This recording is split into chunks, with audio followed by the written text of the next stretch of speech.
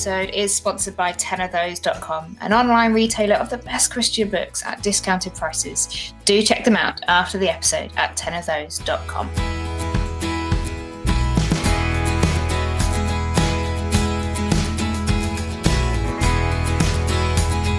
Hello, welcome to the second season of Two Sisters and a Cup of Tea. I'm Felicity and I live in America.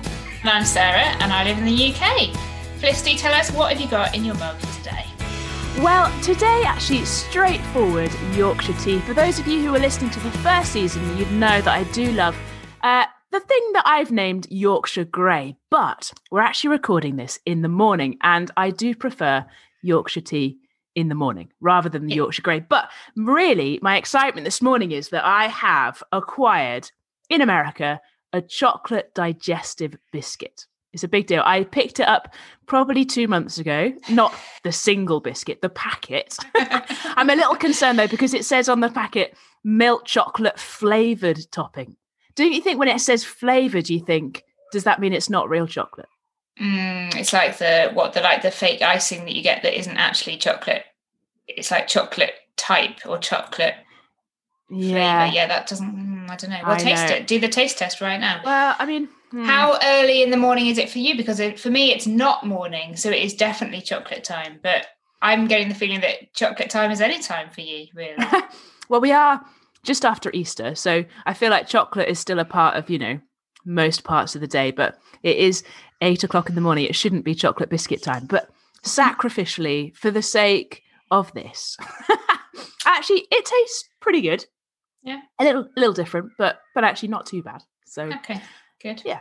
What about you? I've got a Yorkshire tea actually as well. I think Yorkshire tea goes at any time of day, really. Although interestingly, I wouldn't drink it in the morning, so I take that back. It doesn't go at any time of the day.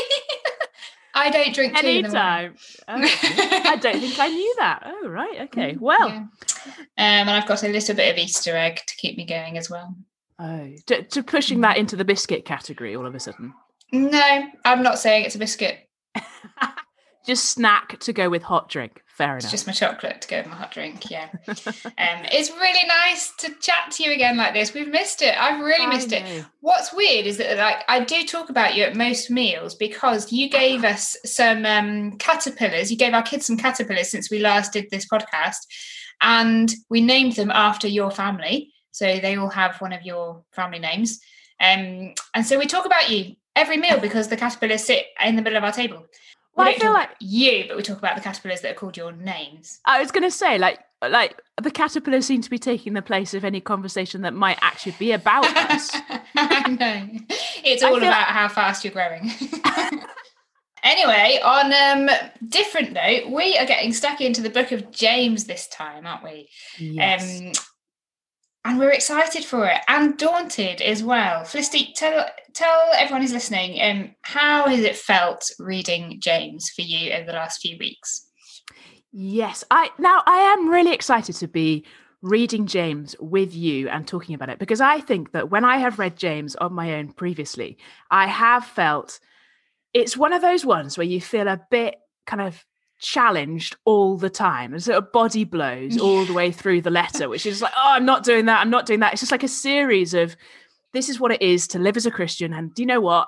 I'm not really doing it very well. So it can feel, I think, and it has felt a bit defeating to read it. And when we talked about doing it, we both said to each other, this is going to be hard, isn't it? Because how do you read James and not just have that sort of feeling that you've just been in a rugby match or an American football match for, for that length of time? So I went into it feeling like, it's going to feel a bit like that. And it did feel like that. And I have been challenged by it. And I think in our conversations, we've kind of highlighted those challenges to us. So there is hope in the midst of it, which I think the more times I've read it, I have kind of gleaned the hope, seen the Jesus more and more. What about you, Sarah? Yeah, I think similarly. I think I found it pretty hard to read it. What's really been good for me actually is that I've listened to David Suchet reading it to me on my school runs. And he's got a nice voice, so I like listening to him, and it's just been lovely accompanying me to school and back. And it's been really helpful hearing someone read it to me over and over again as I've been listening it through. And partly that's what's really helped me in that, is that it's helped me to see the repetition of what's been going on through the letter. And what James does through the letter is that he nearly in every paragraph, he starts, "My dear brothers and sisters." My dear brothers and sisters. This is a really pastoral letter. He really cares for the people he's writing to. And actually, I don't think I kind of got that before, having listened to it that many times and listened to David Suchet telling me, "My dear brothers and sisters," this many times. I know. It's a great version to listen to, by the way. We'll link it on the show notes, but it's the audio Bible, NIV audio Bible, and I really, really like it. Yeah, I agree. Actually, I have been having his voice in my head as well. So, we didn't talk about that before. David Suchet is a part of this podcast. Who knew? So do you want to, Sarah, why don't you just help us? So the brothers and sisters thing, it's a pastoral letter, as in pastoral, he is speaking to Christians. So can you just help us think through a bit of the context of the letter? Yeah. So the first verse, and we're not kind of going through any of the verses really today. We're just kind of giving a little bit of an introduction, aren't we? But the first verse of James says, "James, a servant of God and of the Lord Jesus Christ, to the 12 tribes scattered among the nations." So this letter is written by James. James is actually the half-brother of Jesus. And so he grew up listening to Jesus, listening to the perfect man, the God who became man, saying amazing things, doing amazing things, and then dying an amazing, extraordinary death and rising again. This is James who has lived and breathed alongside Jesus. But he doesn't pick himself up, does he? He says, "A servant of God and of the Lord Jesus Christ." So he doesn't start by saying, "I am his half-brother, listen to me." He starts by saying, "I'm a servant, and I'm a servant of God and of the Lord Jesus Christ." He is here to serve. And who is he serving? He's serving the 12 tribes scattered among the nations. And so James was actually a leader of the big church in Jerusalem. That church was dispersed and scattered by the Jewish leaders who were opposed to Christians gathering. And you can read about that back in Acts. I think it's chapter 8. And so these people are now scattered across the nations, believers already in the gospel. So James is writing to people who have already trusted in Jesus. He is assuming that his readers are believers. They know the good news. They know that Jesus has died once and for all for their sin. They know that he rose again. And they know that they are waiting for Jesus to return. So these are people who already trust in Jesus and are living in light of that message. But the extraordinary thing about this letter is that not once do we get a description of the cross or the resurrection. It's really, really, really quite surprising that you'd think, and when we read other letters, we read Paul's letters, and it's everywhere, isn't it? It's consistently, he kind of talks about this. He goes back to the cross, he goes to the resurrection a load of times to back up his points. But in James, he doesn't. He assumes you know it. But just because he doesn't mention the cross, it doesn't mean that it's not there throughout the letter.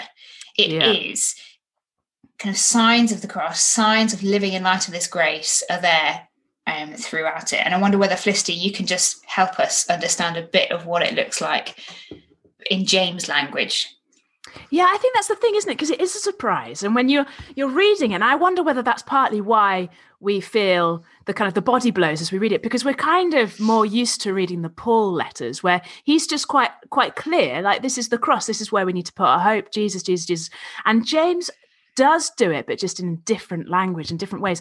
And actually, there are two big kind of moments of grace, or grace springs, Sarah and I have been kind of calling it, that then there are two big moments, but then actually the whole letter is underpinned by these things. So if you just have a quick look at chapter 1, verses 16 through to 18, he talks about God, the Father of the heavenly lights, so that the unchanging God, he chose to give us birth through the word of truth, that we might be a kind of first fruits of all he created.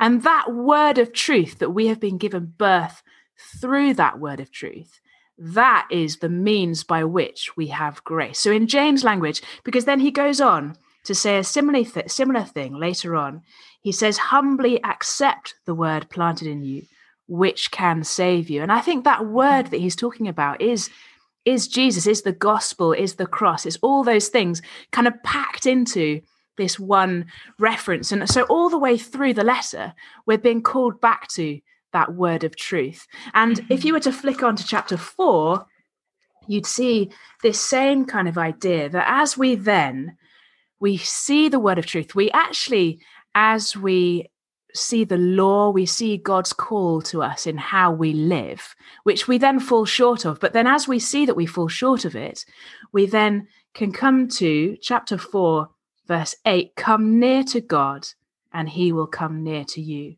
Wash your hands, you sinners, purify hearts, you double-minded, grieve, mourn, and wail. Humble yourselves before the Lord, and he will lift you up. And all the way through James, we seem to have the grace that comes through humility. So as we see through all those body blows, all the challenges, we see how far we fall short. We love that we have the word of truth through which we're saved. And as we have that, we know that we can humbly come to God and he will lift us up. And I think then all the way through the letter, we see little moments where God lifts us up. And at the very start, actually, back in chapter 1, James says, those who are lacking can ask God for wisdom. And ultimately, that's what it is, wisdom, in order that we might know the word of truth that we have, know that we can come to God and he'll come near to us and he'll lift us up.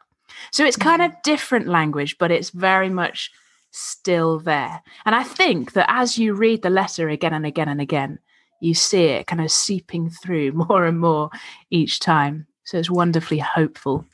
That's really helpful, Felicity. And I think it's just there's a bigger picture of what grace looks like in this letter, isn't it? In terms of actually what James puts forward is actually, it's a vision of living the Christian life where he says the perfect law that gives freedom, like to live the law of God, to live out the call to love God and love our neighbour, is actually a freeing thing. It is a good thing, and it is a wonderful thing to strive towards. And he's desperately wanting these believers to see the precious nature of living in light of God's grace and how it impacts the whole of life. In the last verse of the letter, he's got passion about this all the way through, and it kind of comes to an end at the last verse of the letter. He says, my brothers and sisters, if one of you should wander from the truth and someone should bring that person back, remember this: whoever turns a sinner from the error of their way will save them from death and cover over a multitude of sins. He desperately does not want these believers who are stuck in having different trials, different temptations all over the place. He does not want them to wander away from the truth. And all the way through the letter, he's warning them, isn't he? There's a ton of warnings not to be double-minded, not to have one foot in being a believer of the Lord Jesus, but also, I'm just going to have one foot hedging my bets in the world just in case this life doesn't quite pan out in the way that I want it to. Would you say that? Yeah, and I think that's right, isn't it? So the double-mindedness that he talks about from the very start, he says, don't be double-minded, like seek God fully, truly, run to him, trusting that he is God. And I think actually in that, trusting that the word of truth is the thing that saves you. The law is good, trusting God's perspective on the world. And so double-mindedness, which seems to be running through the letter as the root cause of why we might wander away from the truth. And as you say, that foot in both camps, just we've talked about that a fair bit, haven't we? Like what it is to kind of be trusting God, but also just having a little backup plan as well. And actually kind of trying to do the splits a bit between godly ways and worldly ways. And that's where you fall down. I think that's James's kind of like big warning. Like, don't do that. That's where you're going to fall down. Come back to the word, humbly accept the word of truth, God's way, And that's kind of the because I think his drive on our hearts in this is that actually wandering away from the truth doesn't often look dramatic. It starts with being double-minded and just thinking, well, I'm just going to hold on to the world's way as well as God's way. Or I'm just going to hold on to God and my money, and the way that I speak to someone, and how I treat someone like this, like the world might do. But slowly, that becomes more normal, and that can lead to wandering away completely from the truth. And he's wanting to. I was going to say gently. Sometimes it's not gentle in this letter, but he is a pastor at heart, and he's wanting to warn his Christians around the world to keep holding fast, keep standing firm, keep steadfast to the truth that you have already planted in you. And what's really encouraging about this, and what we've been dwelling on more recently as we've been talking about this together, is that actually this is a community thing, isn't it? So his command at the end of the letter is, if you see someone who's wandering away, bring them back. So I think it's not only there's a challenge, the big challenge on our hearts is, are we wandering? Are we being double-minded? But also, do I know someone who is? And how can I help them to come back to Jesus? Yeah, and that's we've realised that just as we've been talking in preparation for this, there's been a real kind of, as we've seen our own hearts and talked about it and talked about the truth, like it's been a wonderful thing to see actually God is working through this letter as we talk about it together. And so I think we were saying we'd love to encourage you as listeners to be talking about this letter with others. And actually, we're thinking that with our show notes, every week we're going to have some questions which will help you to talk about it with others. We really think that the best thing to be doing as you listen to this is to be in community with others doing this. So we're going to, in our show notes, have questions each week that will help you kind of get the conversation going and to help us as a kind of community, I guess, grow as we listen and read James together. Yeah, definitely. So if you know someone who you think you'd like to study James with, maybe they live far away, maybe live on the next door street, whatever, give them a call this week. Ask them to listen to this first episode and say, why don't we listen to this together? Let's do like, we encourage you to do this with someone else. Have a cup of tea with another sister in Christ. Sit down, whether you can see them in the flesh or not, over Zoom or whatever else it is. Sit down with them and enjoy doing it together. And we'd love others to be getting a hold of this and starting the season with us. And we'd love you to give us a review on iTunes if you can, and that just helps people to get the word out that our new season is starting and kicking off, so that people start at the beginning of the season with us and can do that in kind of real time as well. But we need to wrap up. Felicity, would you like to pray for us as we close? Absolutely. Sure. Okay, let's pray. Father, we thank you so much for the letter of James. Thank you for how you are at work through your word. And we pray that as we start this new season, as we go through the letter of James together, would you show us our hearts, but also show us the word that's implanted in us? Would we be those who humbly accept your word? And so would we be those who persevere, who are steadfast in choosing your way. Lord, pray that you'd really be with us as we go through this letter over these coming weeks. And we pray all this in your name. Amen. Amen. It's been a joy, Sarah, to be back together. Well, it's so together, good, isn't it? I know. Yeah. Can you believe it? We're edging on 2 years of not seeing each other in the flesh, which feels very painful, but all the more better when we see each other like this over a cup of tea. Absolutely. So thank you, everyone, for listening along. We're so excited to be digging into James with you. And as Sarah said, do leave a review if you can. Tell others about it. Let's get a community reading together as we read James. So we'll see you, hear you, you'll hear us next time. Yeah. All right. Take care, everyone. Bye-bye. Bye. Thanks so much for listening to this latest episode of Two Sisters and a Cup of Tea. This podcast is sponsored by tenofthose.com. Do go and check them out now after our episode at tenofthose.com.